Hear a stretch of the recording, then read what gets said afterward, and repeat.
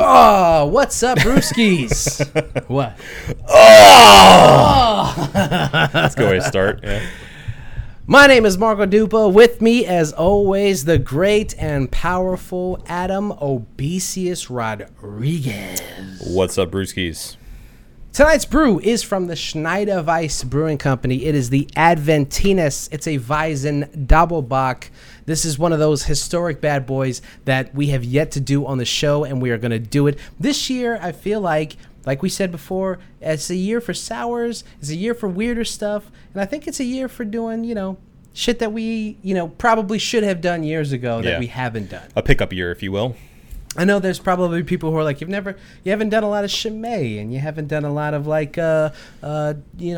we haven't done a lot of Trappist stuff. Sure. Let's just say that a lot of Trappist stuff, a lot of Belgian stuff, and a lot of sour stuff has kind of been a blind spot for us. So I think that this year is as good as year as any. We shed light. Could be the last year on Earth. Could be. I feel like we could have said that for the past couple of years. Yeah. So that's what we're doing tonight. Obi will have the cold read for you guys in a minute. But what's on tap? We have for you and your listening pleasure. If you've gone into a Total Wine, if you've gone into a grocery store, if you've gone into, I don't know, where else you get? Anywhere you get liquors and food, potentially. You probably have noticed that we're kind of doing this thing over here in America and a lot of other places where we're like, you know what?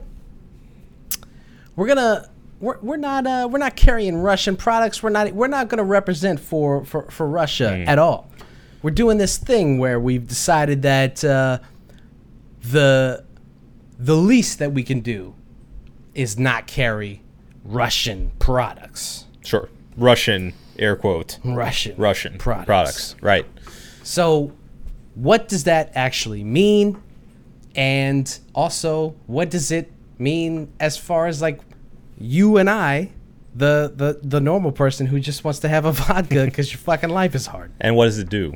And what does it do? What do it do? Also, AMC has decided that they are going to price certain movies by how much they think that you give a fuck about them. Just when you thought you were going back to the movies, they said, no. No. And last but not least, we have to talk about Verizon. Do we? Is that our sponsor? Tonight's sponsor is Verizon Wireless. Verizon hidden fees. Horizon Forbidden West, and probably the most talked about video game this year so far, in at least the past 6 or 7 months. Yeah. Elden Ring. We're going to talk about that, and maybe we'll get into more. No way to tell. We will see. So let's find out. But before we do all that, we got to crack open these beers, and we just have to do the little, do the thing. You know what I'm saying? Hold on, let me get this out. Yeah, that's for you. Oh, thank you. That. Thank you so much. I will take this, and then we will crack these bad boys open because this is episode 344 of the One Beer In podcast. Perfect, as all things should be. Lost to be found by someone to save you when you're down. Yes, I'm bored when it's bright out. So bored when it's bright out. 4 to 5 a.m. Takes me to a place where I fit in. Look at it.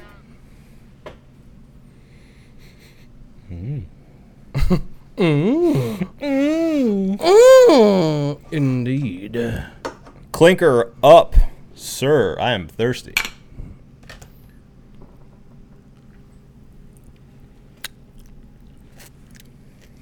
Ooh. All right, kids, this is the One Beer In podcast, the podcast where two brews crack open a brew, and we see where that one brew takes us. As I told you, I am Marco Dupa, and that guy right there is Adam Obesius Rodriguez. and we are so happy that you guys joined us. Thank you guys for listening. Thank you guys for subscribing. Thank you guys for stumbling upon us and maybe, sticking around for, an hour or so. We appreciate any and all listeners and any and all discourse that this podcast creates between you, your friends, or just us. Yeah. If you feel like you need to get your opinion across to somebody who will listen. We will listen. We will. All right. Before we can go on any further, we have to do the cold read. So, Obi, please, if you would do us the honor and describe what we are drinking tonight. I'd be happy to. We have the Schneider-Weisse Aventinus. Aventinus. I said Aventinus mistakenly. Aventinus. And its cold read goes as follows, as according to TotalWine.com. It is from Germany. It's a Weizen-Dopplebock, 8.2% ABV. Inspired by the women's suffrage movement, Bavaria's oldest wheat, Doppelbock, was launched in 1907 by then-owner Mathilde Schneider. The beer sets the benchmark for Doppelbock.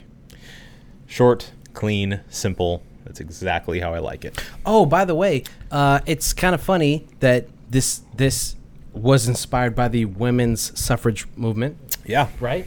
I don't have my phone on me. If I'm not mistaken, March is Women's Rights Month or Women's. Look that up for me. I don't want to sound like an asshole, but I think that March. Women's History Month. Women's History Month. Look at that. And Google did a whole confetti thing. That's nice. Yeah. So March is Women's History Month, and we're starting it with a beer inspired by, or as a result of, or in reference to, I don't know. Inspired by seems a little, I can't think of more. I can't think of a better way to say this other than fucked up. To say it's inspired by. Yeah. I would like more of an explanation as to how it was inspired by, but nonetheless, the shout out is still cool. Yeah. So we'll take it. Yeah. Yeah. Shout out to ladies out there. Shout out to the women. We appreciate you. Hear, hear. Especially with so many women, especially locally. Especially with all the women suffering. I wasn't going to say that. Sorry. I was going to say that are part of the local craft beer movement. There are so many, actually, come to think of it.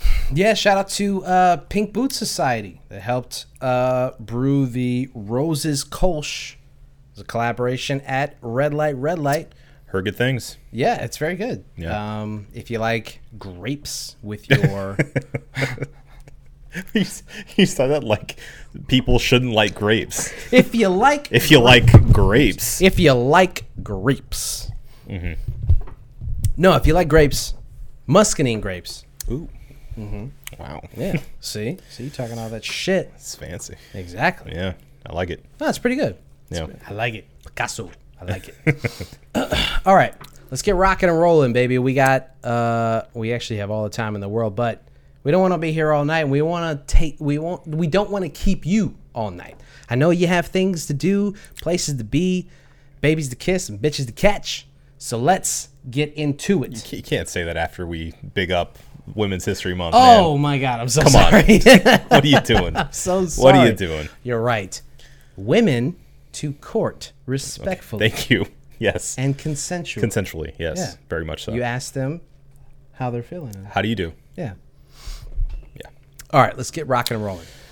So, obviously, you guys are well aware of what's going on with Russia and Ukraine. You probably don't know the details.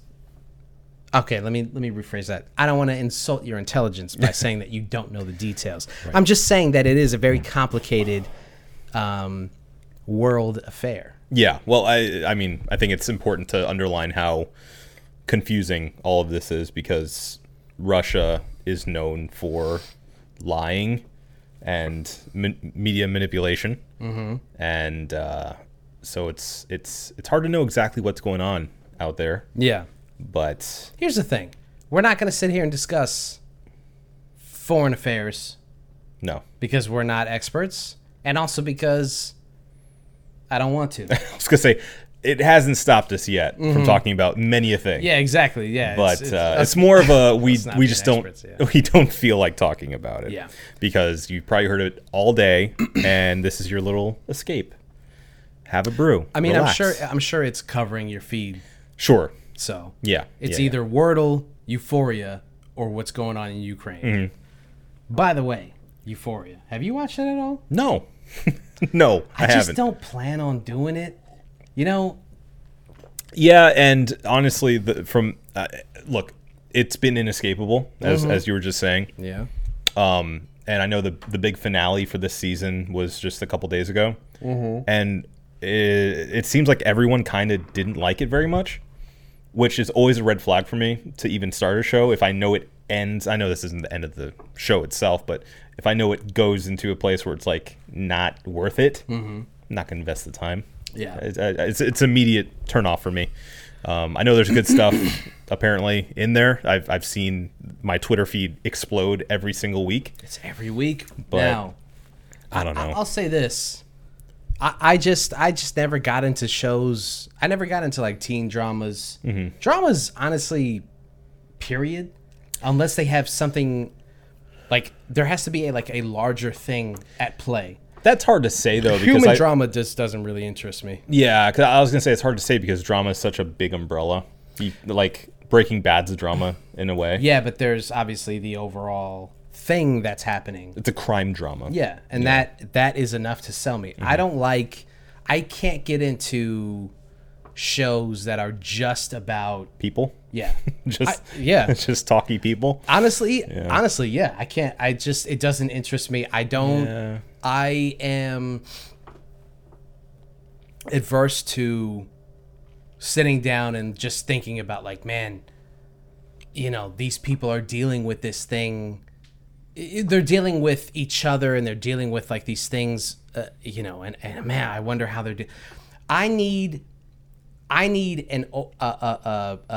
catalyst, like in Breaking Bad, for instance. You're right; it's a very human drama, but the thing that's happening in the background is the thing that everyone is rubbing against. Yeah. Right. So not only is Walt's marriage crumbling, but it's crumbling in part due to him lying and how much he enjoys being a criminal mastermind and a drug dealer. Sure. He likes the criminal underbelly. He likes being a part of it, and that is what's rubbing his marriage raw, basically. Yeah. That's part of it anyway. And also because he's not a very good person in the first place. Someone's rubbing his wife raw too. You know what I mean? So that type of Spoiler alert. Sorry, everybody who hasn't watched Breaking I need Bad some yet. type of catalyst to enjoy the thing. Ozark is a good example. Sure. Narcos, but like shows that are just about people. I'm like, dog, I get it. I deal with people all the time. I'm a people. And I ruin relationships all the time. Like, I don't need to see you ruining them. Like, I've already fucked mine up. Yeah, like, okay. You know what I mean? Let me be devil's advocate for everyone who's screaming at us right now because we haven't seen the show, and from what I hear, it's a very well made show. Well, this isn't. I mean, I'll let you get your piece out, but like, I'm not saying that the show's bad by any means. Just not for you. Yeah. I will say, I think the rebuttal to that would be, well, there is a lot more going on than you would think. It's not just teenage drama of who's banging who and yada yada yada. I'm sure that's part of it, but from what I understand, there is like a big drug subplot and a lot of other elements that may attract you to it, criminal elements and larger conspiracies of some kind on top of the what you would expect from a teenage drama. Because it seems to me, and mind you, I had this sort of aversion to it at first too, because what I thought what it was basically like Buffy without the vampires. And I'm like, that doesn't interest me really. At least not right now. I don't know. It's been a long time since I've been a teen. But it sounds like it's more of an adult show that is supposed to be depicting teens, you know? Yeah. So it's kind of made for us, maybe not specifically us, but, you know, people of our age. It just happens to be set in high school. Yeah. So it may be more intriguing and there may be more to it than you may think of it just being this, oh my God, I'm in high school and who's going to bring me to prom? And, oh, I'm on heroin, you know, like. And also I'm on heroin. Yeah. That still sounds boring as fuck. Yeah. I tried, okay? I know, yeah. You know, you gave him a fair shot. You gave him a fair shot. And it, you know, I mean, they'll probably clean up at the Golden Globes or Emmys, rather. I know that they're gonna do some damage at the Emmys. Yeah. You can already tell by the way that, like, I mean, everybody's been talking about it. There's no way it doesn't get something, right? yeah, it's got to get something. Right? Some. Here's our too early prediction, I guess. It's got to be Euphoria and Succession, right? That are just gonna fucking clean up, and Marvelous Miss Mabel. I've been seeing a lot of. Well, from what I've heard, this latest season's kind of sputtered compared to the last two. So I don't know about that one, but maybe because they love a period piece. Yeah, they love a period piece. So could be. I started watching Barry. Oh, Barry's great. Barry's amazing. I've only seen the first season, but it's incredible. I'm into the second season right now. It's awesome. Yeah. See, then that's what I'm talking about. Like, Barry could be about a guy who just wants to act, you know, like a guy who's depressed, who's on his last leg, doesn't really know what to do with his life, and he stumbles into this acting class, and he's like, oh, I finally found myself. Right. No. Bill Hader and company decided we're going to throw an extra little,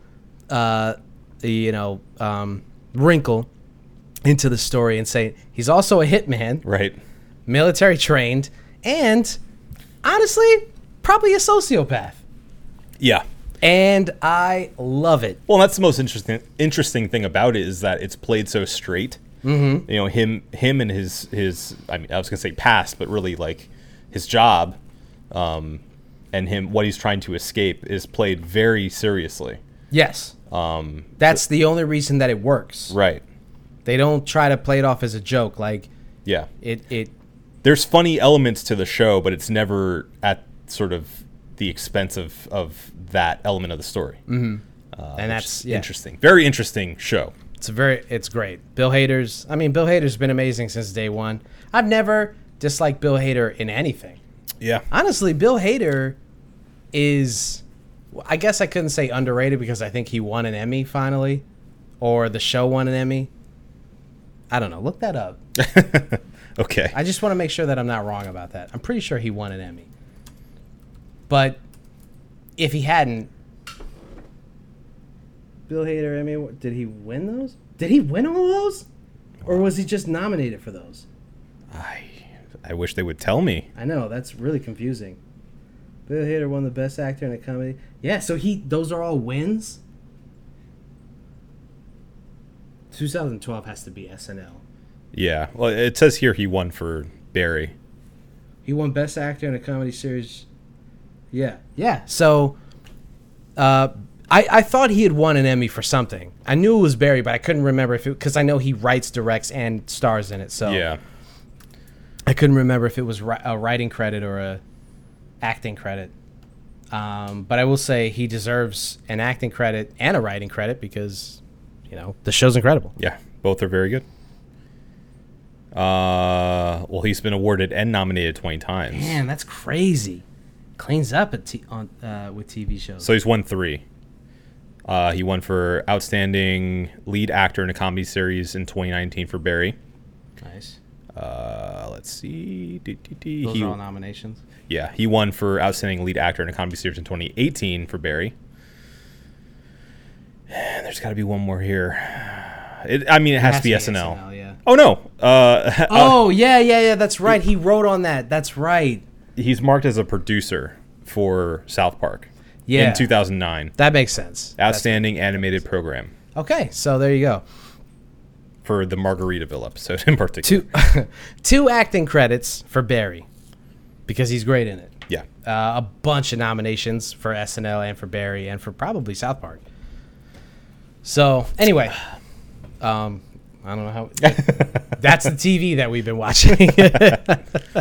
So back to Russia and the Ukraine. Yes, that's everything we've been distracting ourselves with outside of the war currently happening in Ukraine. If you have your hands on a couple of rubles with a B, rubles. I don't know. They're not worth much. They ain't worth shit. Right now, you might as well have your hands on like the worst crypto. Yeah. Because them shits ain't worth nothing. Because we and a bunch of other countries put the kibosh on that shit. We're not playing with you anymore. You can't use those here. Yeah. Are you in here? So, we and a bunch of other countries have been doing this. I'm not gonna dog the practice as like performative, but we've been doing this thing as like a lot of countries have been doing, which is like we're not carrying Russian products and we're not selling Russian related things. Sure, I mean that's not like a mandate from the federal government. No, it's just everybody feeling like this is the way to do their part. And we've seen it before. The freedom fries, of course. Yeah. You know? Freedom fries. Right. It's stupid. It's a stupid thing to do. But most recently, I think the first one I heard about was Russian Standard vodka, that a lot of independent and, I mean, even bigger than that, like national chains of liquor stores and grocery stores have decided to stop selling Russian Standard vodka. Apparently that's expanded into Stoli and other, basically any vodka that remotely sounds like it's from Russia, which are a lot. They're now like pouring out and refusing to have on their shelves. Yeah. So I saw that. Then I saw the latest thing that I saw before we started recording was I guess it's some film festival. I don't remember where it's at, but 2 movies were pulled. They were Russian-made movies. And they got pulled. I saw that somebody under the Twitter thread had answered one of the movies was publicly funded by the Russian government. But a lot of people responded to that, and they were like, yeah, if you're not in America, that's how movies get made. Sure, yeah. They have to be, a lot of them are sponsored by the government. That's just how they get made. They get funding from the government. And to be fair, there's tons of movies that are funded by state governments in the U.S. Well, yeah, no. See, here's the thing, and this is, I guess we should say this off top. If you're feeling like, yeah, for sure, just do away with anything Russian or Russian government related, it's like you have to understand the hypocrisy that comes with doing that, right? Sure. You have to understand, like, if you were to say, let's no longer show any movie that has to do with the Russian government because they are an antagonist in this effort, this war effort or military effort. Yeah. If you're in Saudi Arabia or any other Middle Eastern country or any, like, again, we're not going to sit here and go through we're not going to sit here and like discuss foreign affairs and like foreign policy, but to feel like this is an okay thing to do and then to not understand the hypocrisy that comes with like not understanding that we have been the aggressor in a lot of these situations. It's just, our movies are like a ton of them. Like every Marvel movie. It's propaganda. Propaganda, baby. Yeah, yeah. The Department of Justice is like, yeah, now put that in the script. Here. Yeah. We'll give you some fighter jets. There you go. Yeah. I like that. Yeah. Picasso. I like that. I mean, not to mention gaming, Yeah. They just said America's Army, a game that was like created to get people to join the military, was only recently taken down after decades online. Yeah, after people were like, this is propaganda. Well, no, it's not even because of that. It was because it just got too old. They just they just turned off the servers finally. I love that. Yeah. That's even better. That Well, they love it. I mean, essentially, they use it in recruiting offices and stuff. I'm sure they've used gaming and developers to make VR platforms to use for training and gaming simulators and things like that for training purposes. Well, there's those videos of like army guys, who would either play online or would be on what's the chat roulette shit like that, recruiting on there. Oh sure, yeah. Yeah, they only brought down their, I think it was on their Twitch channel. They only stopped their Twitch not long ago, and they haven't even fully taken it down. The army, I mean. Yeah. They've only suspended it so far because they were just getting spammed with people like talking shit and talking about like war crimes and stuff. Yeah. But yeah. So, And if you're like adminning that page, it's just kind of, after a while you're just like, we gotta go. We gotta go. We're not recruiting This anybody. is not working. It's just not doing it. Yeah. Because like, who do you think is like in the midst of all these people like dogging your page? One guy's gonna be like, I kind of want a charger. I don't know. Well, look, here's the thing. I don't think that it's even necessary.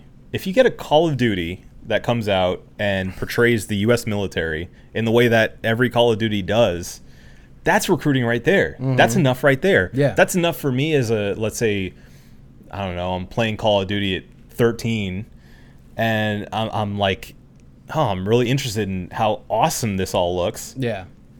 That's enough. That's enough. You don't need to go out of your way to like chat with people on Twitch and talk about the benefits. Yeah. You know, like I'm sure that speaks to some people, but I just don't think it's necessary, especially that the other shoe's fallen now and people are like really suspicious and trolling it. Mm-hmm. They don't need it. The Army doesn't need it. Armed Forces doesn't need that channel to recruit people. Yeah. So I don't know, for what it's worth. Anyway, yes, I agree. We say everything in full knowledge that the U.S. has done some stuff. Mm-hmm. And that's the thing. I get so annoyed online when I'm looking at the comment section, which I just flashlight myself with. I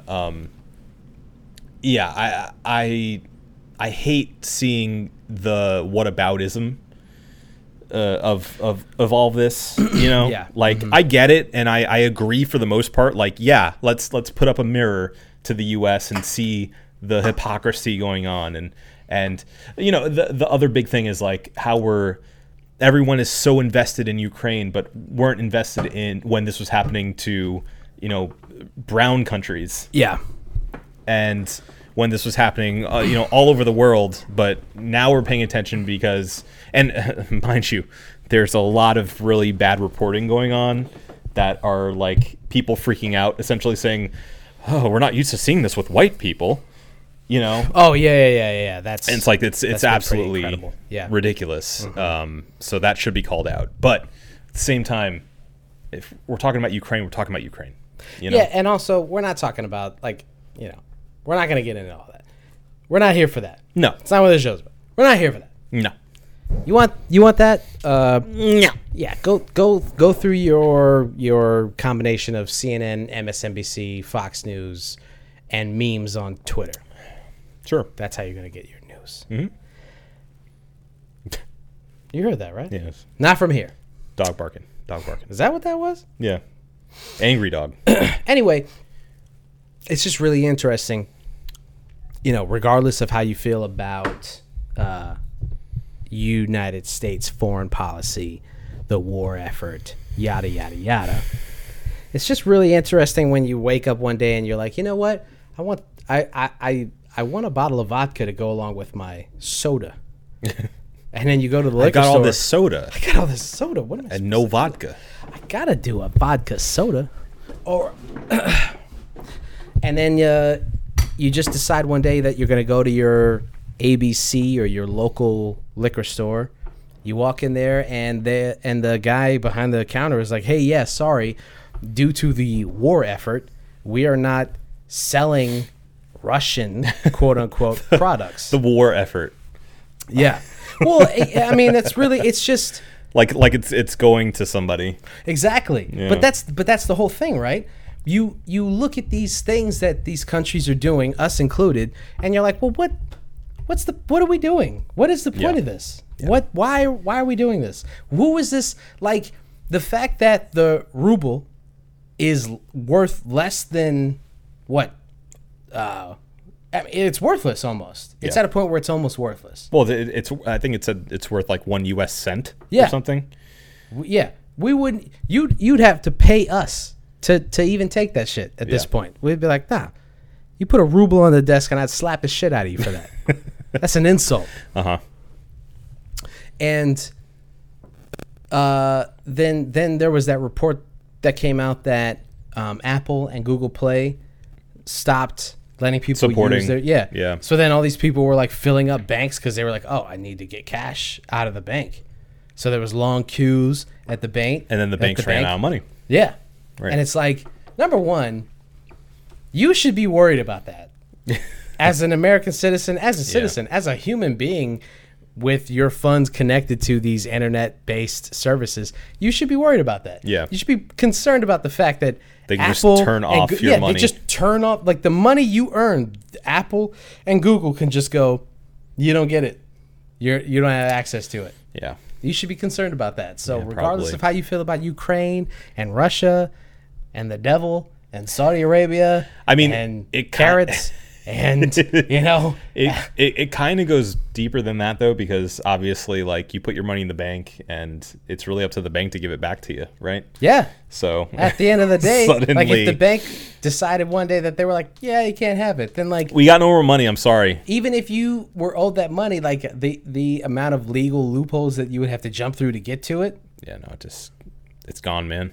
you have to think about that, man. Like, I'm not telling people to, like, have their money in a, Mattress. but also you have to think about, like, maybe you should have some money in a mattress. I don't know. Listen, it's smart to have a certain amount of money on you at all times, not on your body. Yeah. I mean, a little bit, yeah, something for emergencies, but you should have money physically somewhere. Yeah. Your assets physically somewhere. I have my money up my ass. There you go. It's my Your money's in your assets. Yeah.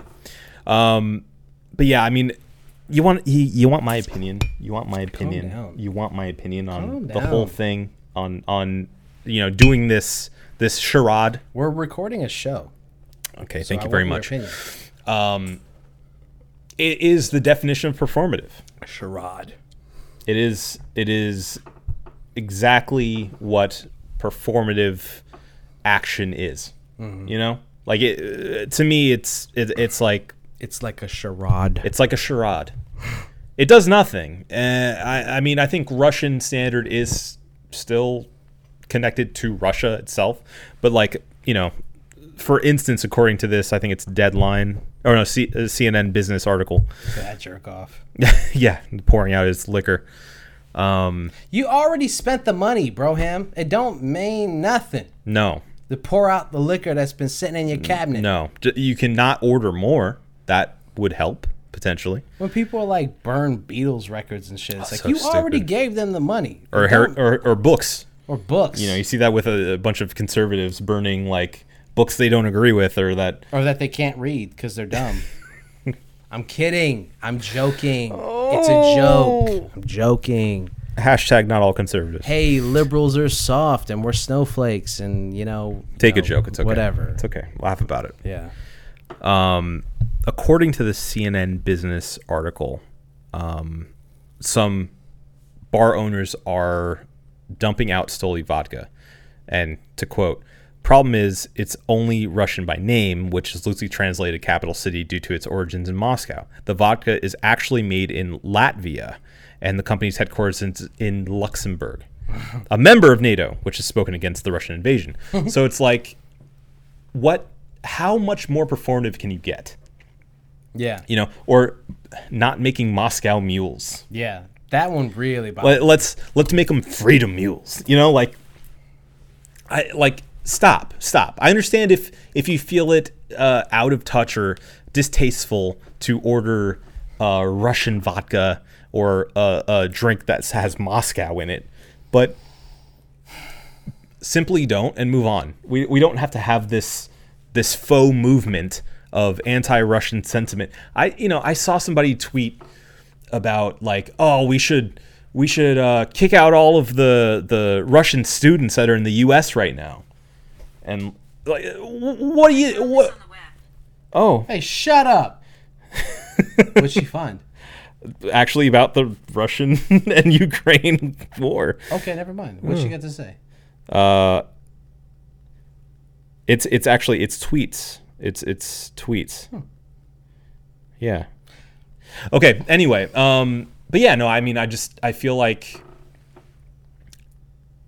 I understand if you don't want to do that, if you don't want to buy it, if you don't want to do something out of taste, but we don't have to do this. Yeah. It does nothing. Send money to Ukraine if you want to. Yeah. But this does about the same as writing a tweet hashtag Go Ukraine. Yeah. Like it's not you feel like you're doing something, but you're not. The problem is how quickly and how easily this could step into the boundary of like Russophobia, Sure. as I've seen it said online, or just xenophobia itself. It Yeah. doesn't take a lot to get to a point where you're like, we don't want Russians in this country. Right. And Well, it's happened time after time. that's what I'm saying. Yeah. It's very easy to get to a point of your idea of doing your part turns into I don't know, going too far or not really understanding the plot of the issue or what have you. It doesn't take a lot to get to that place. Yeah. You know what I'm saying? It's a thin line between, okay, I'm just not going to partake in any Russian products as a support to the Ukraine, and we are not going to give our money over to the Russian government. It's a thin line between that and just being like, anything Russian, fuck them. Well, and on top of that, I've seen this too, with the I'm sure the same picture that you've seen about the lines being super long at ATMs and at the train stations, and people like applauding that and being like, yes, it's awesome, the Russian people are suffering. Yeah. And it's like, what are you talking exactly. about? What are we talking about here? Yeah. It's Do you think that everybody in Russia was like pro invading Ukraine? No, and like pro Putin, and like, I'm sure there are people who are, but yeah, fact of the matter is, enough people felt so inclined to protest in Russia. yeah, this invasion. So you got to remember, the enemy is not the people of that country. I think that's the thing that we lose sight of whenever this kind of shit happens. Well, it's like it becomes like a sports match, Yeah. like it just becomes us against them, and you lose the humanity of it all. Yeah, and we always do. We always, it happens this kind of every shit time. happens, Every it time. doesn't matter as long as it's not us, as long as it's not the U.S. We lose sight of the fact that like it's real people over there who are just living normal lives and just want to continue living normal lives, and their government, like, can you imagine if every Middle Eastern country looked at us the way that we are starting to look at the Russian government? Like, we're just normal people. There's a lot of us who have been against any kind of military activity in any country as it stands. And if you were from one of those countries where we decided like we needed to like throw our dicks around, can you imagine? Well, especially, over a lie about weapons of mass destruction. Right. Yeah, there's definitely that. And it's like, and okay, even just well. more recently, like, we're trying to get out of those countries, but like we've been in Afghanistan for what, 13, 14 years or whatever. It's just like, I'm not going to sit here and try to explain foreign policy or even try to understand it. I'm not like, this isn't really about that. That's the thing. It's not really about the military or foreign policy or anything like that. What it's about is perception. What it's about sentiment. is, and like how you feel and how you empathize with these countries. There's billions of people that we're talking about. The country, like the United States, is what, 350 million people. Over in Europe, I mean, it's billions of people that you're talking about. It's not just like a monolith of an idea of we need to take back the Ukraine because we deserve that. You know what I mean? Like you have to understand that you can't just blanket statement the entire country and just be like, fuck Russia and everybody who's from there. It's like that's a crazy thing to believe. That's a crazy thing to say. This is not even like, you know, obviously you've listened to this show enough, and if you dislike us, then part of that is because of our policies and our policies? Our policies. We write policy? Our policies and how we feel about the government. You understand how we feel about certain things, and if you dislike that, then you know that this isn't a pro-Russia podcast. No, of course not. No. Yeah. So you have to understand that the point of this is like have some empathy for your fellow man, not just because they're on the same soil as you, because they're just a human being trying to live their lives and not have to worry about, like, you know, if you're in Russia, you have to think about, like, what about the retaliation from the Ukraine or from us or from any other country that's allied with them? It becomes a much bigger issue the further out we get from this. So, you know, unfortunately, this may be only the start.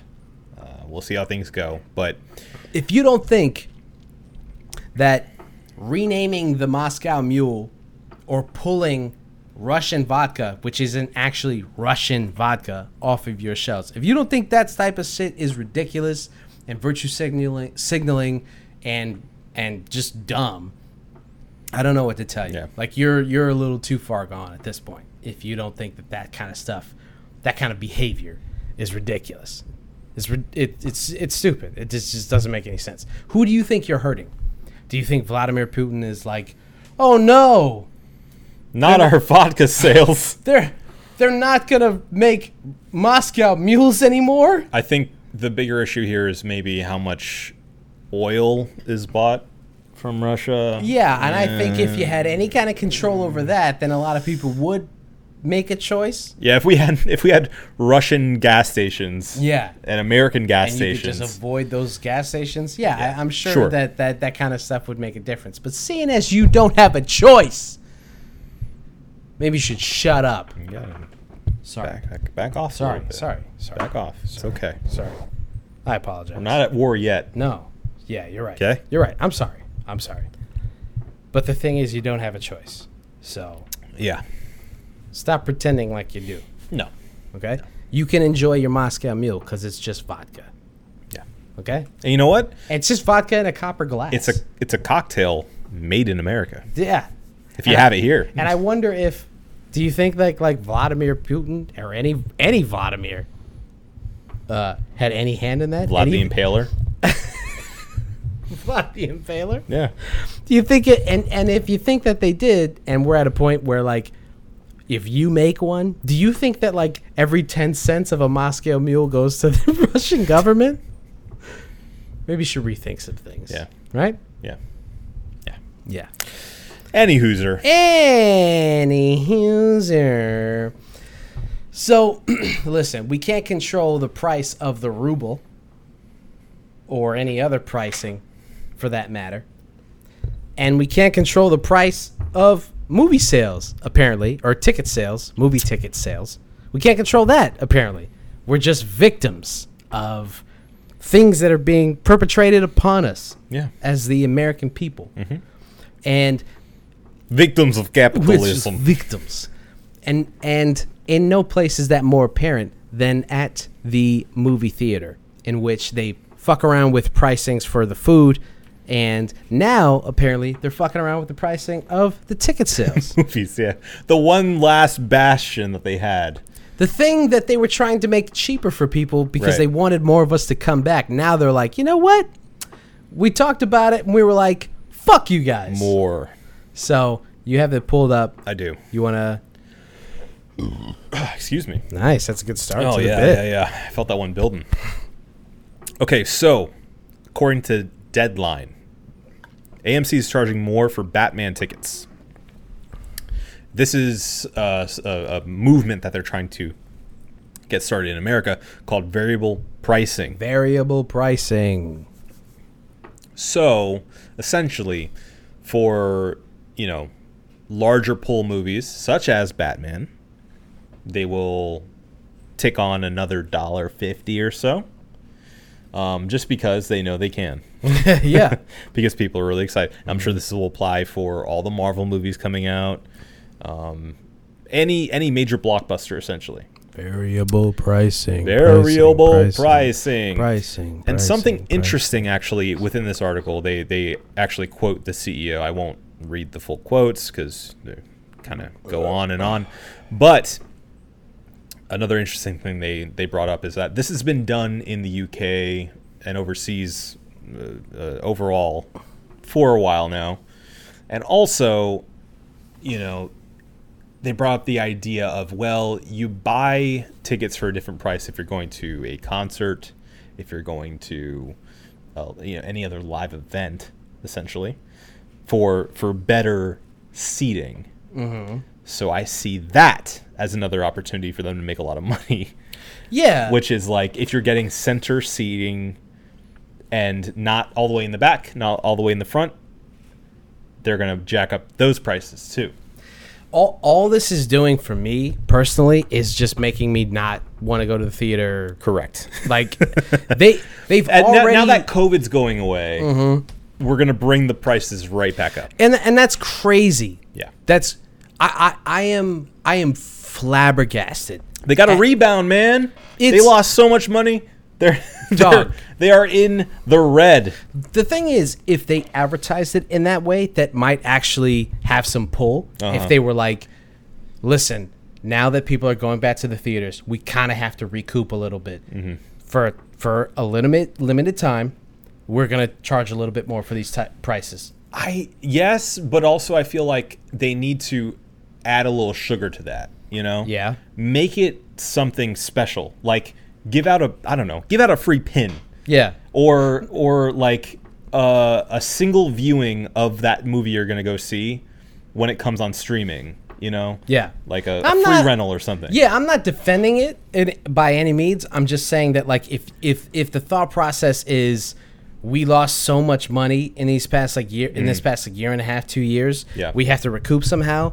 The least that they could do is be honest with the consumer and be like, this is why we're doing this. Because right now, this feels like just a money grab. This feels like we know that we're going to make $100 million off of this movie. So instead of making $100 million, why don't we make $150 million by charging you extra for the movie itself and not giving you any kind of explanation as to why? Yeah. It just feels like it's slimy. Yeah, it feels gross and slimy. I will say, on the other side of this crap coin, I would love to hear the other side of the crap coin. If we're implying that some movies get a upsell, what if there are, like, let's say they have a classic movie in the theater. What if they sell those tickets for $5? Or what if there's a movie that's about to leave the theaters and suddenly we don't have to go to the cheap theaters, and we can go to the regular theater, have all the accoutrement of your favorite theater, but pay less to see a movie that's on its way out. Or even, and I've seen this as a Twitter response as I get all of my information, what if this will make, like, an indie movie easier for people to see because it's going to be cheaper? Well, the thing is, my immediate response to that is there would have to be two things: an incentive for those things, and number two, better marketing for those things. If you are going to charge me $2 to $3 more for a premiere ticket, but the inverse of that is you get to watch, say, The Dark Knight again in movie theaters as a thank you for paying extra for the Batman, Matt Reeves' Batman. Okay, that needs to be advertised better, because they do that kind of shit a lot. Yeah. And you don't know about it until you go to the theater or until somebody tells you like, oh yeah, them shits was like $3, bro. I went and like I was randomly there and I paid $3 for a ticket. It was amazing.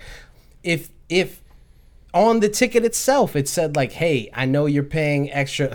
Hey, I know you're paying extra for this movie ticket, but hold on to this ticket stub, and a month later you get to watch The Dark Knight for $3 in the theater. It could be like a CVS receipt.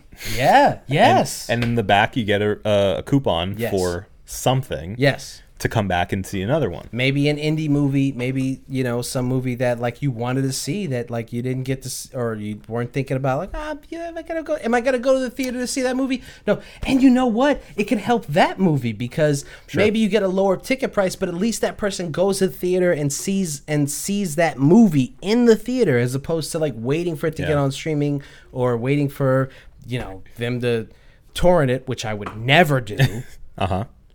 Yeah. You would at least get that person leaving their house to go see that movie. Right. And you know what? I remember this. Actually, this is reminding me a lot. And it's going to age my ass. Blockbuster. What? If you remember back in the day, Blockbuster, especially towards the end of its life, used to towards the end of its life run a lot of these sort of upsells and discounts. We have upsells and discounts. So, if a movie just came out on DVD, because this was now in the time of DVD, if it was the first weekend, I think you only got a 3-day rental, and you may have had to pay more for that one. Yeah. I remember that. Yeah. There's an entire wall of 3-day rentals. Yes. As Instead opposed of just to being able to hold on to it for like a week, they were like the ordinary 5-day rentals were the other movies. But there was a 3-day rental wall. You only get it for 3 days because it just came out. This is kind of reminding me of that, where it's like, if something's really hot, we're going to charge more for it. There's going to be some kind of entitlement onto that we're going to be able to dangle over your heads. I mean, I guess that is the next step with all of this stuff. And I know that there are going to be millions of people who are just like, who just have the money and they're just going to be like, fuck it, I want to see the movie. I'll tell you this, there's not a property, there's not a movie, there's not an actor, there's nothing that Hollywood could offer me that would make me spend more money to see it sooner than just waiting a couple of weeks and seeing it for a regular price that I'm like willing to pay. There's nothing on this planet that could make me do that. And that's just for me personally, and I know that there's a lot of people like me who very casually consumes entertainment at this point. I used to be one of these, and I've probably talked about this on the show before, but I used to be one of those people who consume this kind of content vigorously. I needed to see all of the Oscar-nominated movies before the Oscars came out. I needed to see all of the biggest movies of the year. I needed to go to the theater and see all of like the most talked about movies. I needed to see the indie films that people were talking about. I needed to see the documentaries that were on like these short lists and stuff. But I've gotten to a point in my life where I'm like, I can wait. You know? And I'm sure that there are a lot of people who are around my age or older who are like, I can wait. Yeah, well, and here's the thing, according to Newsweek, it seems like The Batman will be streaming by April. Dog. So I only got to wait a couple of months. I'll be all right. That's what it looks like. What in this movie is going to be so spoilery that, like, even if somebody told me, like, the entire plot of this movie, I'd be like, all right, I'll still wait. Yeah, maybe. Streaming services have been the death of this kind of... If AMC and Regal Cinemas had tried this shit 10 years ago, you might have been able to pull this shit off. Yeah. But streaming services are the death of this kind of idea of, we are going to charge you more for this movie ticket so that you can get so that you can watch this shit first. Do you think like, how many people do you really think you're going to get with people who want to watch it first versus people who are like, yo, I'll just wait for the shit to be on HBO Max. You think I give that many fucks about this? I think the vast majority of people will be willing to wait. Yeah. I do think the further along we get sort of away from COVID, the more people will be willing to go out, have a night of it. I mean, my brother's one of those people. He got his tickets early. He's going to the IMAX theater. Like, it's a thing for him. Yeah. And you know, I feel like for the Batman, I will go to the theater and see it. You're gonna go to the theater? I think so. I think so. I haven't made a plan yet, but that's where my spirit is taking me. Okay. I feel like I feel like I do want to see that one in the theater. I do regret not seeing Dune in a theater. Yeah. So I did see Dune in the theater, and Yeah. it was worth it. yeah, it seems like that kind of spectacle. Yeah. But yeah, so even with the upcharge, I think it'll be worth the experience. But Yeah. I know I'm only fueling them to continue that practice, which I don't agree with. So Yeah. I'm the problem, is what I'm saying. Mm-hmm. Yeah, Always. yeah, Always. yeah. So, yeah, if you want to see the Batman super early, go ahead and pay what, $1.50 more? I think it's $1.50 more. Yeah. Have fun with that. I'm gonna wait and see it like a normal person. Oh, wow. And when I say normal person, I mean a poor person. An everyman, An everyman. A Yeah. Johnny Everman. not a Batman. An An everyman. everyman. Yeah. A Riddlerman. Yeah. Forgot Paul Dano. Paul Daneman. Paul Daneman. Paul Daneman. Is it Dano, which is how I always say it, or is it Dano? As far as I know, I've it's- heard Dano. I've only pronounced it as Dano, Yeah, me too. but it could be Dano. I don't know.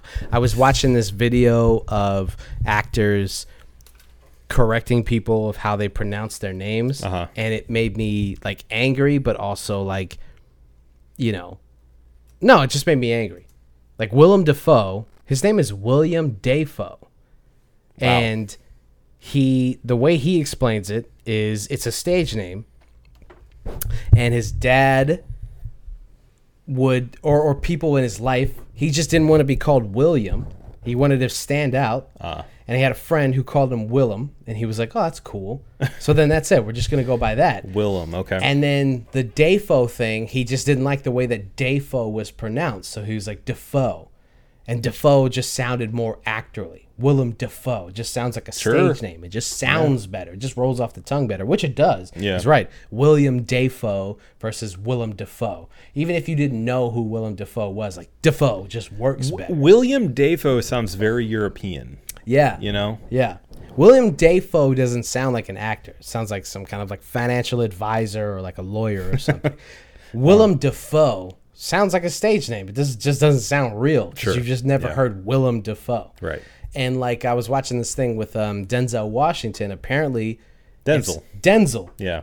He's Denzel. His dad was Denzel. His dad, but his name is actually Denzel, but his mom pronounced it Denzel, so that he could be differentiated from his father, who was Denzel.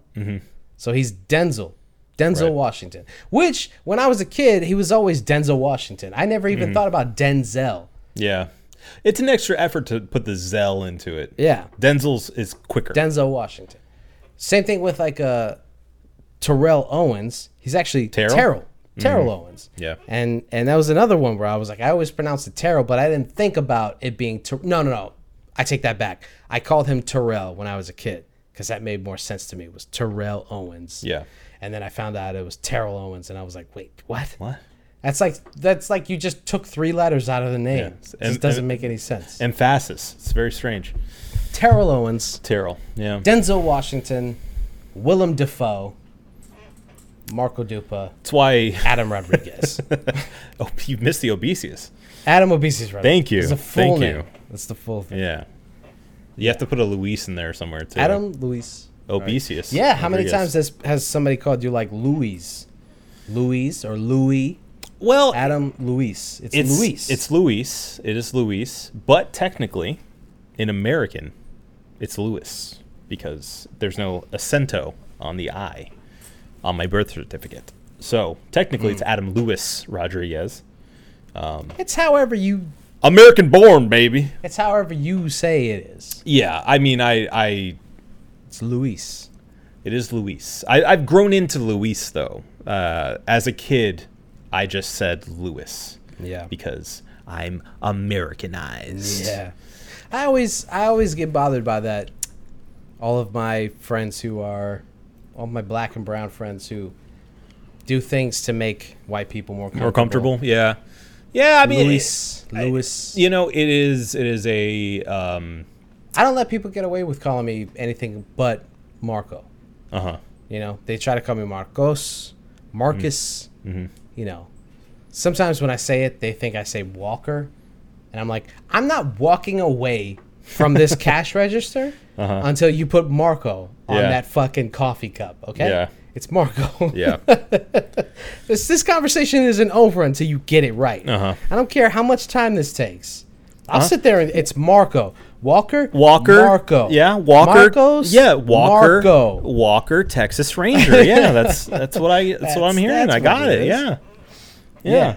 No, it's absolutely a flinch from our parents. Usually the first entry into the U.S. Who have been subjected to a lot of terrible things, and that's why we have to live with that sort of flinch, as I like to call it, of having to say Adam Luis Rodriguez. Yeah, I mean, my dad's name is Angad. He goes by Tony. Right. I mean, his middle name is Anthony, and he was like, I'm sure. I don't know the specifics of this, but I'm sure he at one point was just like, Tony's just easier. I'm not going to keep telling people to call me Angad. For people, they're like, for American people, sure, they're like, wait, what? Yeah. I think that's too much for people. Yeah, no. I like a lot of Indian names, obviously, and Angad is like, it's not a super hard name to say. No, it's pretty much weird. It's pretty much pronounced phonetically. Yeah, it is. It's pronounced. It's Angad. Yeah. But it's just the idea of it is strange for people. Right. To call somebody Angad. It doesn't sound like a name. It sounds like a grunt. Angad. So I think after a while, I think he was just like, I'm not going to deal with this. Right. Tony works. However, I feel like if roles were reversed and your name was Angad, you would make people say your name. It's funny that you say that because I was almost Angad III. My dad is Junior, and his name is Angad. His father's name is Angad. Yeah. I was almost Angad III, and my dad, ironically, put the kibosh on that. My mom wanted to name me Angad III. Right. And my dad was like, we're not going to saddle him with an Indian name. Let's pick a different, like an easier name. Well, you couldn't give me your middle name Tony, too. Yeah, so and I could have been Tony. Tony the second. And yes, you're right. If my name was Angad, I think about it sometimes. If my name was Angad, I would go by Angad, and I would tell people, you're going to pronounce it right. I'm not going to let you get away with mispronouncing it. Yeah, but that's also a time and place thing. Yes, I have the privilege to say shit like that. Right, like it's easy for me to just be like, you're gonna say it correctly. Yeah. It's definitely a level of privilege to be in America, to be a mixed race person, to live in the country that we live in the society that we live in, to be like, you're gonna say my name right. Yeah, of course. Yeah. I recognize that. Yeah. I recognize that there is a level of privilege there. Of course. So. Yeah. But be that as it may, you gonna say my name right, and you gonna say my dad's name right, and you gonna say my mom's name right. Don't even say their names at all. Yeah, you know what? Don't even keep their names out of your mouth. Keep my parents' name out your mouth. How about that, motherfucker? If you don't say it right, don't say it at all. God damn it. All right. At least Dupa's easy to say. Dupa's super easy, and people still fuck that up. Duppa? They say duppa or they will say dupas. For some reason, they put this emphasis on the en français. Honest to God, I've had more than one person on the phone. They'll say, "Is it dupa?" And I was like, "It's dupa." What's the emphasis on that? I'm not paying that bill. You know what? You said dupa, and I don't know who that is. That's not me. Yeah, they put this AH on it, and I'm like, I don't get what you're doing there. Yeah, you would think that phonetically. I think sometimes people try a little bit harder than they need to, you know? Yeah. And I give them credit for trying. Sure. You can't make fun of them for doing that and then get mad if people don't try. No, absolutely not. I would never make fun of somebody for trying. It's the people who don't try or the people that, say wild shit or like mispronounce a name on purpose or what have you. Sure. Or don't even try. Those are the people that deserve to be made fun of. If you're trying... more power to you. I have all the respect in the world for you for trying. 100%. But yeah, it's not dupa. Yeah. It's just dupa. It's phonetic. Dupa. Yeah. It's very easy. Dupa. All of our names are easy. They're all phonetically spelled. Even Lottie's name is Niladi. Niladi. Yeah. Marco, Adrian, Dominic, Dupa. Uh-huh. It's all phonetic. Yeah. It's pretty easy. It's very easy. Pretty easy. Yeah. And people sometimes they'll sidestep and work their way around and they'll mispronounce Lottie's name somehow and they'll call Dominic Dominique. Yeah, they'll say these. I just don't know how they sometimes. And again, I don't think anybody's doing it on purpose. I mean, Dominique is a completely different spelling, though. Exactly, it is. There's a Q, U, and E. Exactly, but for some reason, people, I've seen them do it. They'll look at his name. They'll see how it's spelled, and it's spelled phonetically. Yeah. Dominic. Dominic. Yeah. And they call him Dominique. I don't know, because I guess Dominique is more common. Like Dominic, in American culture, you have Dominique Wilkins, the basketball player, and you have how many famous Dominics do you know? Toretto. Dominic Toretto. Yeah, I guess there's that. Other than that, how many have you? Oh, you mean you see? That's it. Yeah. Adrian. People don't fuck up Adrian's name. No. You got Adrian Brody. Yeah, it's just you got. But Lottie's name and my name and Dominic's name sometimes they'll fuck up Dom's name. I don't know. It's weird. Some people try a little too hard, and it's like, hey man, just relax. Yeah. Just say it how you spell it. Yep. And it would be easier for you if you just looked at the way the word was spelled. Try to pronounce it. I do this all the time. I try to pronounce people's names and word. If I go to a restaurant, I'll try. If I have no idea, I'm like, listen, I respect your culture, but I have no idea. Give me some help. Yeah. For the most part, though, I will try to either pronounce a name or pronounce a thing. Yeah. And then have them correct me, and then because that educates you, that lets you know how to pronounce a thing and I had that experience actually pretty recently. We went to an Italian restaurant in Orlando for my grandma's birthday, and I ordered a chicken dish, and I said with the full confidence, "Let me get the pollo." That pollo. And please, and the waiter says, "Oh, okay, sure. I will get you the polo," and I went. In Italian, it's polo, isn't it? In Italian, it's polo, isn't it? It is? It's polo. I had no idea. P-O-L-L-O. In Spanish, it's pollo, obviously, like pollo tropical. Uh-huh. But in Italian, it's polo. Polo. And, something told me that was the case, but I didn't listen to my gut, and I went pollo. Well, you did listen to your gut. That's why you ordered it. Yeah, and it was great. It was great, mind you. I forget the name of the actual dish, but it was phenomenal. Mm-hmm. Shout out to Stefano's in Tuscaloosa. Tasty stuff. But yeah, I was humbled, and I felt I couldn't stop thinking about it the rest of the day. How I consider myself a rather worldly man, and here I am ordering chicken at an Italian restaurant and saying it's pollo. Pollo. Like an idiot. Hey, man. He said it. He said it, though, and that's exactly the correction I like most, which is I'm not going to say, actually, it is whatever. I will just say it back to you the correct way and go, yes, okay, I will give you the X. Yeah. You know? Yeah. Great. Perfect. That's what you need. We talked about this actually at my job because sometimes people will mispronounce the names of the beer. And they're not doing it out of a place of like aggression. Yeah. It's just they see it phonetically spelled, and like sometimes like German names or French names are not phonetically. No. There's a lot of weird shit going on with their lettering and how you're supposed to pronounce these things. Like Aventinus. Exactly. So what we've taken to doing is when somebody says something incorrectly, doing that technique, which is like, they'll say that, can I get the halo? And I'm like, well, oh, cool. I'll grab the hollow for you. And I try to be subtle about it. I'm not like, I don't look them in the eyes and be like, oh, you mean the hollow? You fucking moron. You idiot. I'll just be like, oh, okay, I'm going to grab the hollow for you. And then they go, oh, okay, yeah, hollow. I'm like, yeah, I got you, brother. Yeah. And I grab it for them. And then I put it down on the bar, and I'm like, here's one hollow. I remind them again. And it's not from a place of hatred or annoyance or anything. Or superiority. Nothing. There's nothing.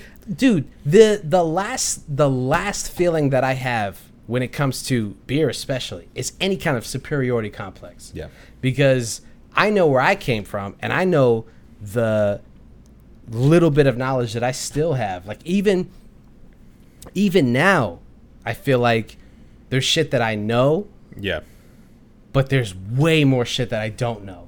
Of course. So to look at a person who mispronounces something or doesn't know what a thing is and to look down on them is it's incredible. It's stupid. And it's anti-knowledge. If you're ever in a place where you know more than somebody else, never make them feel bad about not knowing, especially if they're asking. You know, it's the worst thing you can do. Yes, it's really the worst thing you can possibly. It's the biggest scumbag move. Exactly. I mean, I mean, I couldn't have said it better than that. If you're in a place where you know something, absolutely never make fun of somebody who doesn't know as much as you. You know, come from a place of like helping them understand something. Sure. You know, yeah. All right. We have one more. Before we get out of here, let's rock with this. Nice. So, in video game news, we have two big video games that are out right now. The first of which you do own. I do own. Which is Variety. Come on, man. God damn it. As soon as it left my mouth, I can feel that it's incorrect. Horizon Forbidden West. There you go. The sequel to Horizon. Kanye's other kid. Horizon. That's his kid's full name. Horizon Forbidden West. Yes. Horizon Zero Dawn, the critically acclaimed PlayStation 4 game that and PS5. You let me borrow it. I haven't played it yet. I'm sorry. I do have it. Okay. I'm gonna play it. It's fine. But I don't have a PS5 yet, and so, you know, what am I gonna do? Maybe for Women's History Month, you should play a game starring a woman. Because I know you've spoken before about having an aversion. Hey, I mean, you know, there's no reason to bring that old stuff to playing video games in which you are a female protagonist. It's not an aversion because they are women. Well, okay, it is because they're women. But it's not because they're women. You know what I'm saying? Does that make sense? It's not because they're women. It's because they're women. It's not because they're women. Listen. Okay. I've talked about this. Dig yourself out. If you need help, let me know, because I remember the conversation. Listen, and I get where you're coming from. All it is, I'm not even going to like take up too much time because we want to like, you know, rock this and keep rolling. But like, listen, all it is ever since I was a kid, I lived vicariously through the video game characters that I played, especially in games where the protagonist was more of a moral compass and not a character, not like a narratively driven game where it was like more of like you make these decisions and you are the character. And I always live vicariously through those characters. And when they're women, it's harder to live vicariously through those characters. That's all it is. I have no problem with Lara Croft, or the protagonist of Horizon, or any Aloy. other. What's her name? Aloy. I have no problem with Aloy. Yeah. I would relish the opportunity to play those games. But whenever there's a moment where it's like, this is you in this universe, well, I'm a boy. And as I said in the conversation in which we had of this original topic, I think it'll do you some good to put yourself in the shoes of a female protagonist. I think it would do me some good to put myself in the shoes of like just women in general. That's what I'm saying. Maybe this is the first step, you know? Yeah. To role play in a way as a strong female lead. Strong black female. Don't need no man. Aloy's very white. Yeah, she is. Yeah. Yeah, she is. Yeah. All right. Well, you've been able to play it a little bit. I have. So yeah. let's hear your preliminary review. Okay. Yes, Horizon Forbidden West. Yeah. I think it's Horizon Zero Dawn Forbidden West, technically. Okay, let's go. Very long name. It's too much. Yeah, it's too much. So I'm about somewhere in the ballpark of about 10 hours in. I have reached the Forbidden West, the titular Forbidden West. It takes a while to get there. But yeah, I mean, so far it is more Horizon Zero Dawn, and that's good enough. Yeah. Frankly, as a person who loved the first game, everything that could be improved upon basically is improved. The thing that people have been really kind of been a sticking point for a lot of people who weren't happy with. Okay, so quick background history on Horizon Zero Dawn. All right. The original. It came out right before Nintendo dropped Breath of the Wild. Zelda Breath of the Wild, right? So immediately those two are compared to each other because both have protagonists with bow and arrow, open world environments, etc., etc. Lots of exploration. So Breath of the Wild became this, legendary thing of a complete reinvention of open world exploration. Whereas Horizon Zero Dawn is essentially more of what we had in that time, but its own thing. Essentially, that's what's happening now, where like people are looking at Horizon Forbidden West, and because it's not what Breath of the Wild did, where you can climb everything, and it's just this kind of free-for-all of whatever you want to do, just go and do it. People are knocking it down a peg for that, which I don't think is necessarily fair, because they're very different games and they set out to do very different things. Sure, they're both open world games. Sure, the climbing mechanics and stuff feel a little outdated because it is just a continuation essentially of what they did, however many years ago for the original game. But that being said, it didn't bother me that much, and it hasn't yet. The core mechanics of it are still as fun as they've ever been, and they're just getting fleshed out more with more elemental attacks, and there's even stronger melee involved. The first game's melee is absolute trash, but this one seems to have added more of like a combo system to it, and just adding depth to everything that's there, that was already there, which is great. And I haven't seen the full depths of to where this game, the storyline's going to go. But I'm excited because I hear that it goes places. That being said, I think the dialogue of it all kind of sucks. It's not that the dialogue itself is bad. It's just the way that it's set up is kind of boring. It essentially is like you go up to somebody to get your mission, right? Like you would in any RPG.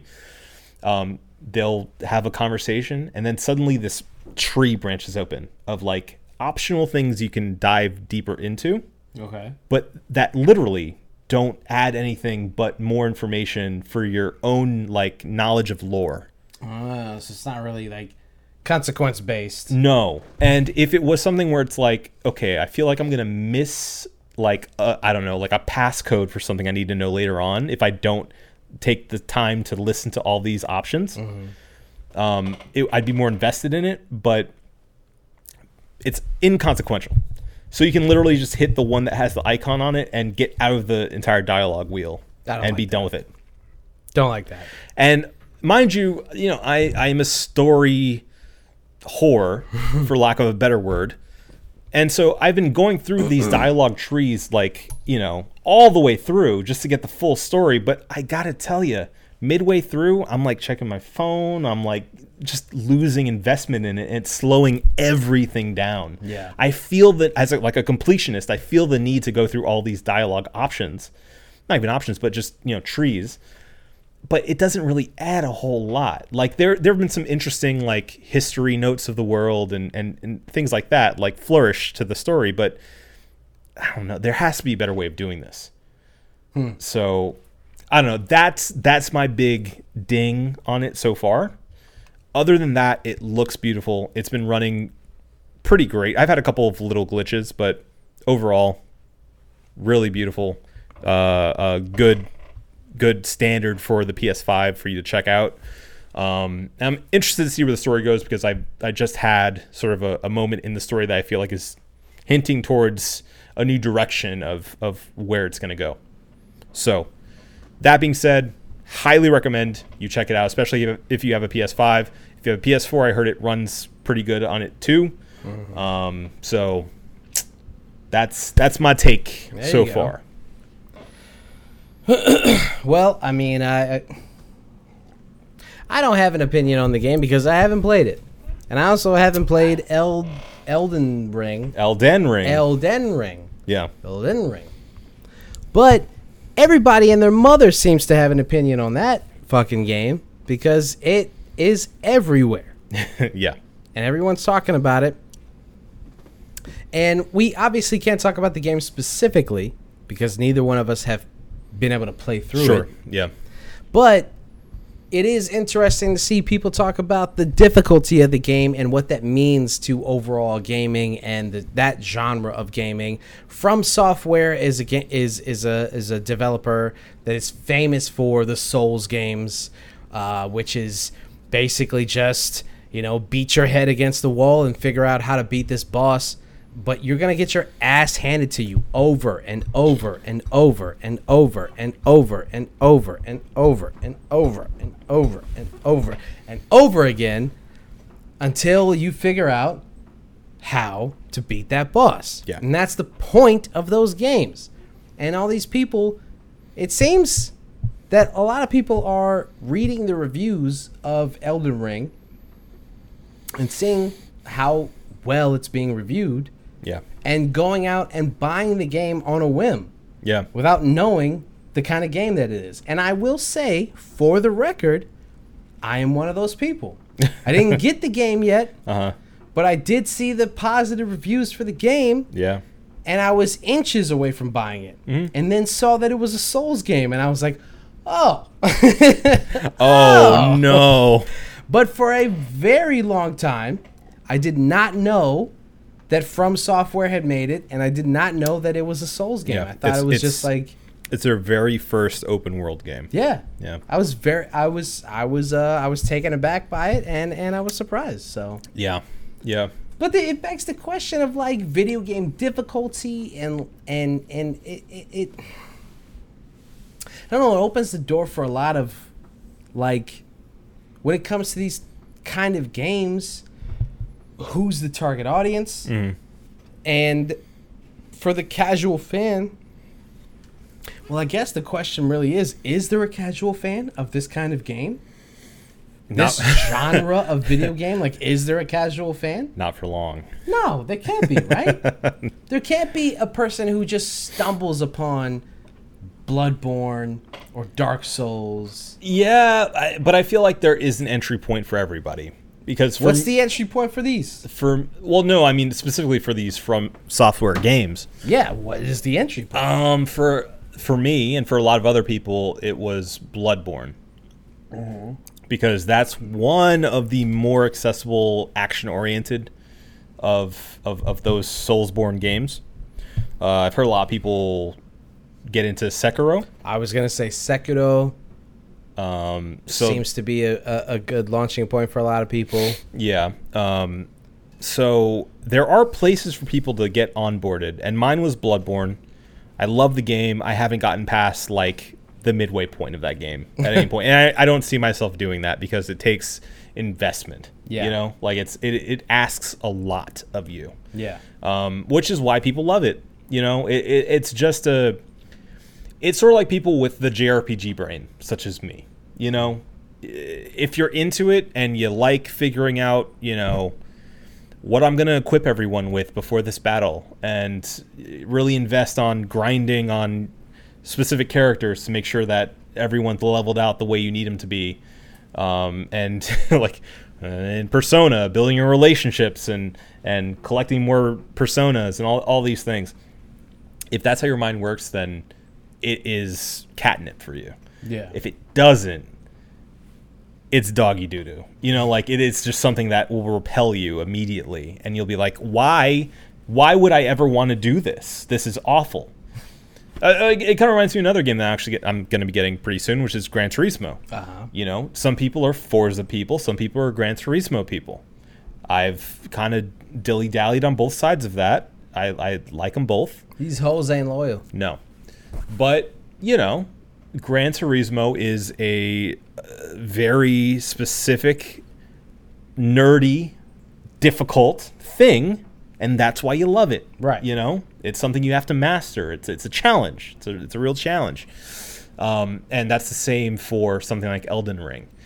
That being said, I feel like because of the massive press it's gotten between the incredible reviews, I think it's in the top 5 of highest reviews of any video game in Metacritic. Mm-hmm. Under not only, but under Ocarina of Time. Mm-hmm. All time. Right. Which is incredible. So that kind of press within the gaming circle is going to get you people to buy your game. Yeah. That alone. But then on top of that, you have George R. Martin. That's a good selling point. Contributing as well. Mm-hmm. So not just contributing. Apparently, he wrote the story of the game. I'm not sure how much I believe that. because of how long he is known to take to write his stories. Well, I mean, maybe he was working on these fucking video games and not worrying about the shit that he was supposed to be worrying about. I believe he contributed. I don't know to what extent, but I'll take that. Regardless, those are all selling points I think give it a larger audience, and I hope more people give it a try to see if it's their flavor. But at the same time, I wouldn't be surprised if a lot of people reject it. I was interested in playing the game because he had wrote it. Yeah. And because of all the good press it was getting. And then again, like I said, I saw that it was basically a Souls game, and I was like, oh, well, not really for me. Well, you barely got through the Star Wars Souls game. I finished it. I know you did. Yeah. But it was hard. It was tough. Yeah. You told me. Yeah. Dude, yeah. So if there's not Star Wars drapery, exactly. I don't know how long you'll hold on to it. Exactly. It's tough. It's tough. Games like that don't make sense to me because even in a real fight, you can do you can spam certain things. You can fight in a certain way that's like, I don't like the way that this person fights, but they won, and that's all that matters. Yeah. And in Souls games in particular, it's like, no. You don't get to just spam a certain thing. Like, you have to understand this boss. You have to understand how this works. You have to time it perfectly, but you don't figure that out until you die A lot. like 20, 30 Yeah. times. Yeah. That just doesn't gel for me. It's a very old school mentality. Hate it. It's like Castlevania games, you Yeah. know? Like growing up, yeah, it was like magic to me to see people beat Castlevania games and Mega Man games even. Oh, You know, like just seeing people like do really well and me try as like a 6-year-old and just beef it every single time. Like how do you jump at Yeah. that specific time? what? How do you know? And when I started learning that people understood the frames of the game, Yeah. I was like, you've gone past any amount of knowledge that I You're care now to have. Neo in the Matrix. Yeah, there's Yeah. no way. I'm never gonna study that shit. Yeah. I'm never going to put so much time and energy into this thing to understand the frame rate of the game Right. and when to do some kind of action. It's not happening. Yeah. It's over. It's over for me. Yeah. It's over. It's over. The thing that I think is important in Souls games is just like in old school games, knowing what your enemy attacks look like. Yeah. Once you know those attack patterns, you can, cheese them out Yeah. any way you want to. But see, that's the other thing about that type of shit that I don't like. I like the idea of a character, a boss, for instance, going, these are just going to be like random attacks, and it's up to you to kind of figure it out. And maybe the difficulty is smaller because that's hard to do, is to predict an enemy that its AI is built on trying to be unpredictable. But the problem is, like, once you understand the okay, let me I'm saying this, and I realize as I'm saying it that I'm talking a lot of shit. Okay. What I was gonna say is, once you learn the pattern of a boss, it makes the game a lot easier because you know how to play the game and you know the boss and you know how to understand how to attack the boss and whatnot. But I understand as soon as the thought hit my head, I understand that just because you understand the patterns of the boss doesn't make the game. It makes the game a little, like, only slightly easier, Sure. but it's still, the game is still. You still gotta incredibly do it. right. Yeah. And I understand that, and so I'm not gonna commit to that idea Right. because I understand that that's an ignorant statement. Flawed logic. Yes. Yeah. But I will say that it's still fun to be able to just be like, all right, you know what? I'm not going to play this game the way that the developers decided that I should play this game. I'm going to play it the way that I want to play this game. And if I still win, then kudos to me. And if I don't, then that's my fault. Yeah. I still like that. Action RPGs are like that. Yeah. Where Well- you can just go, maybe I'm just going to run around this arena until I find my opening. And in real life, it would be ridiculous for me to run around in circles Yeah. until you opened yourself up for me to attack you. But in this video game, makes perfect sense. And there is some of that in Soulsborne games where you do get to choose sort of your character, right? Yeah. So a lot of people tend to say like the magic heavy classes tend to be a bit of a cheat code. Because you have ranged attacks, so you're able to keep your distance, see what the enemy's doing, and go in for the final strikes and stuff like Yeah. that. Don't like that either, by Yeah. the way. So you can kind of play how you want, but it's within constraints. Yeah. And I will say a lot of people like the fact that you have to learn those attack patterns because that's what kind of makes the game fair. Yeah, I mean, like, people like the Souls games, man. They like the idea of how these games are built. That's why these games continue to be successful, no matter how they reskin them and tell you that it's a different game. They're like, it's still a Souls game. Yeah. It's all about the mechanics, really. And and again, like the drapery. Like Sekiro is this ninja game, whereas the rest of them are kind of European-inspired fantasy games. Yeah. But that being said, as far as the main controversy about should there be like an easy mode on this game, I leave it to the developer. It's not my place to say. I do think that the more accessible your game is, the better.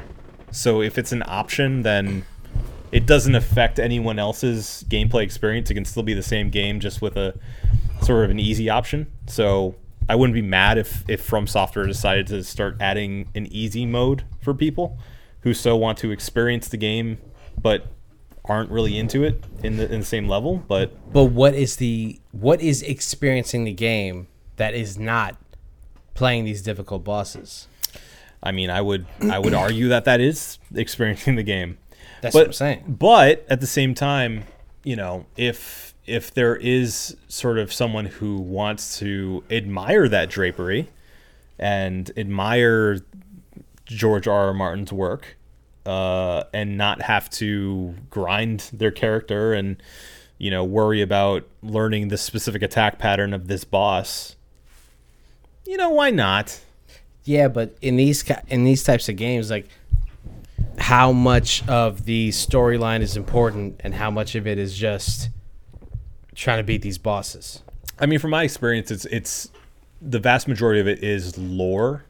It's less of like a specific coherent story and more about like the world.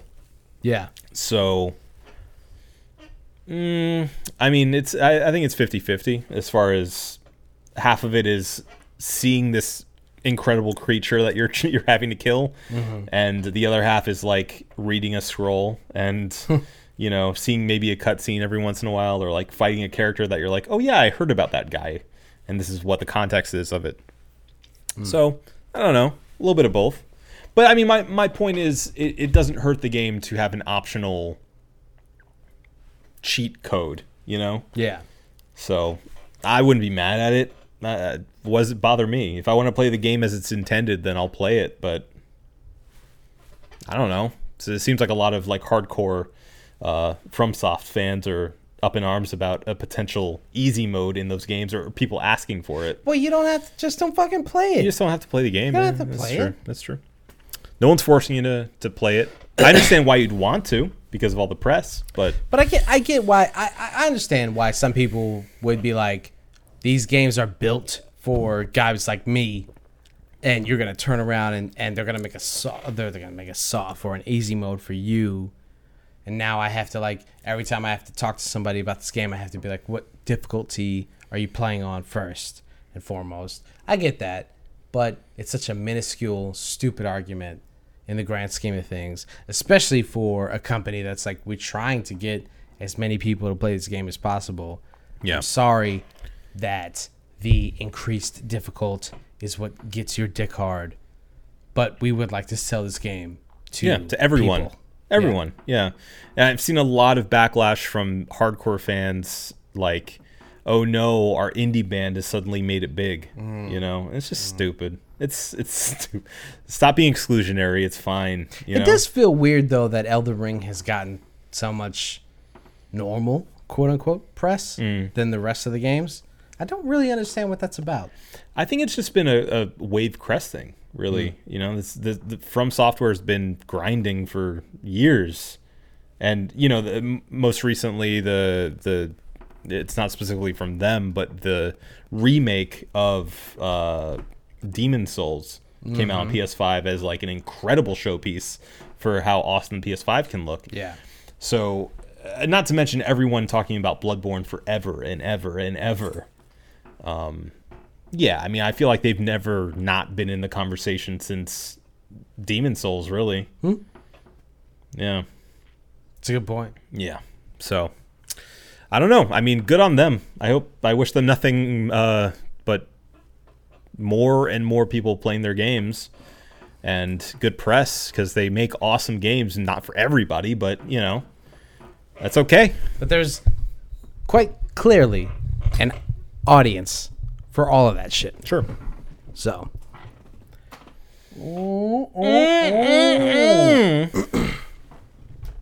All right. Let's get this cheers out of the way, and then let's get the fuck out of here. Okay. All right, LB. What do you got? What is your cheers of the week, my friend? My cheers of the week is to my IS-300. I don't know what that is. My IS-300 is my car. Oh. That is now no longer with us. Going to car heaven. Going to car heaven. Carvana, they call it. Carvana. Yes, unfortunately, my 2004 Lexus IS 300. She's got the rod knock, as they call it, which means she's not long for this world. And I'm currently in the market for a new car, but while I look for a new baby to drive, I can't help but give my praise for the blue bomber that could. My Lexus IS 300 manual transmission. First car I learned stick on. She's been faithful, and I think she deserves all the praise in the world. I'm going to miss her. So, cheers to my IS 300. Cheers.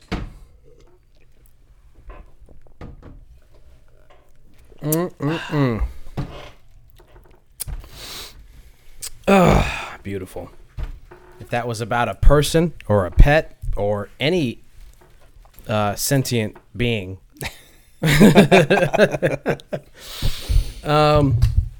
All right, my cheers of the week goes to Alchemist, the Alchemist. One of the greatest producers of all time. Yeah. I have, for some reason, I honestly can't put a finger on it, have been consuming content regarding the Alchemist for the past week or so vigorously. He did some interview with a podcast that talks about like his upbringing. I don't even know if it was a podcast, but it was like 45 minutes long. And he kind of went through his entire career. Like he started with, Cypress Hill and evidence from Dilated Peoples and all this shit, like kind of showing where he came from. He started off as a rapper, and then like DJ Muggs and like all these people were like, you should transition to, just making beats, and he started doing that. And then Muggs was Cypress Hill too, right? Yeah. So yeah, he toured with Cypress Hill and I can't remember what the other group was. One of these other white rappers, like fucking Everlast or like Third Base or some bullshit like that. But anyway, it was fun watching that. And then for some reason, I just been listening to a lot of like Alchemist produced stuff, his latest records, Alchemist new album with him, Continuance, which is really great. And just, I started, I've been trying to like figure out how to, transition my own career into producing for myself and not having to worry about other producers or like these no-name people on the internet like sending me beats, like being able to just do that shit on my own. I have really my shitting own on those no-name people sending you beats on well, the internet. okay, yeah, true, yeah, I did. I don't mean to shit on those guys because they've given me like some beautiful soundscapes to rap over. I mean, all of my projects basically have been just like randos on the internet sending me shit. So, not to shit on those guys because they deserve, as far as I'm concerned, deserve all the credit in the world. But I would like to get to a point where I would like to be able to produce my own shit and listen to his projects, listening to how he came up, and then watching YouTube videos of his process. I've just been like on this Alchemist kick, So just shout out, and also we met him, and I fucking, I don't know if I talked about it on the show, but like, what the fuck was I thinking? Why didn't I rap for him? We were a little shy. I was like, he's. You don't want to bother anybody, Yeah, I know, but that's the thing, though, man. If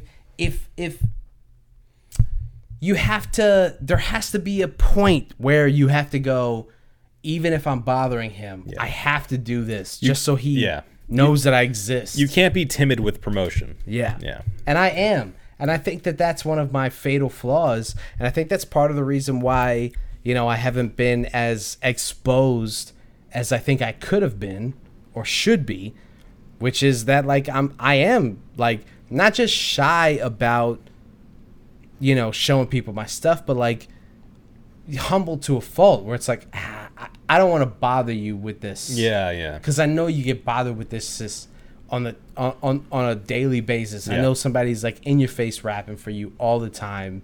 Yeah. Like, how often is somebody gonna like pop up in front of you and be like, "Can I spit a 16 for you?"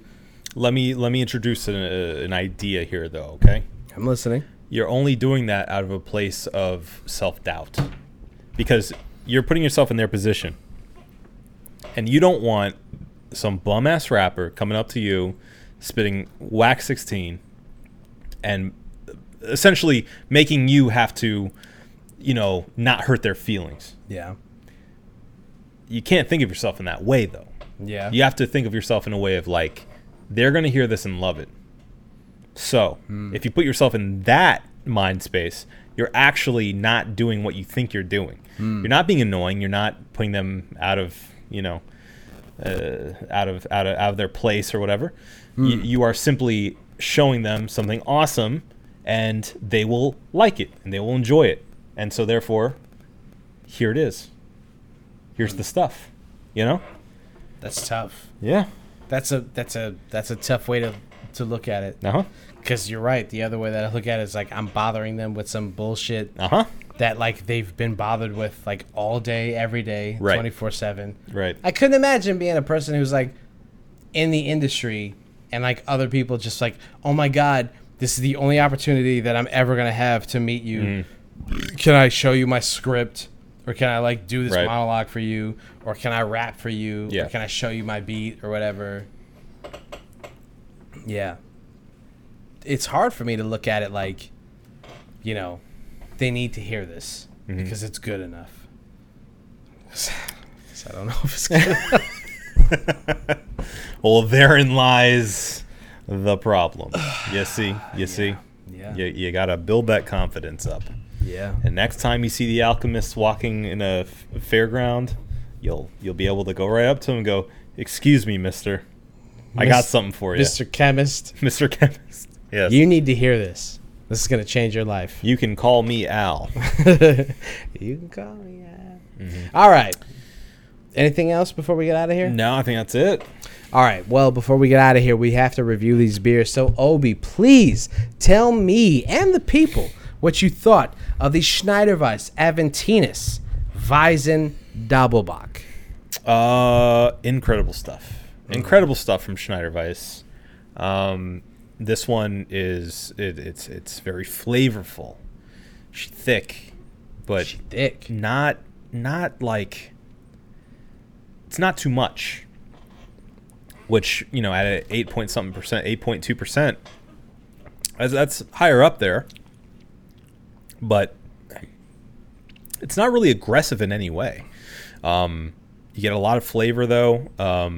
Very malty. But again, not overly sweet, which hit me in all the right places. I'm going to give it a 5. All right. I really, really like it. Fantastic. I think I'm going to give it a 5.5. Nice. I think I'm going to go there. I'm going to go there with it. It's a fantastic beer. The Schneider-Weisse Doppelbock. Schneider-Weisse makes great Hefeweizens, makes great German. This said this is a German import, but where do they make this? Let's see. Canned Schneider-Weisse, imported Massachusetts. Milton. By Global Beer Network. So it's brewed and canned in Germany, Kelheim. It's a German import distributed by Massachusetts. So it is a German beer.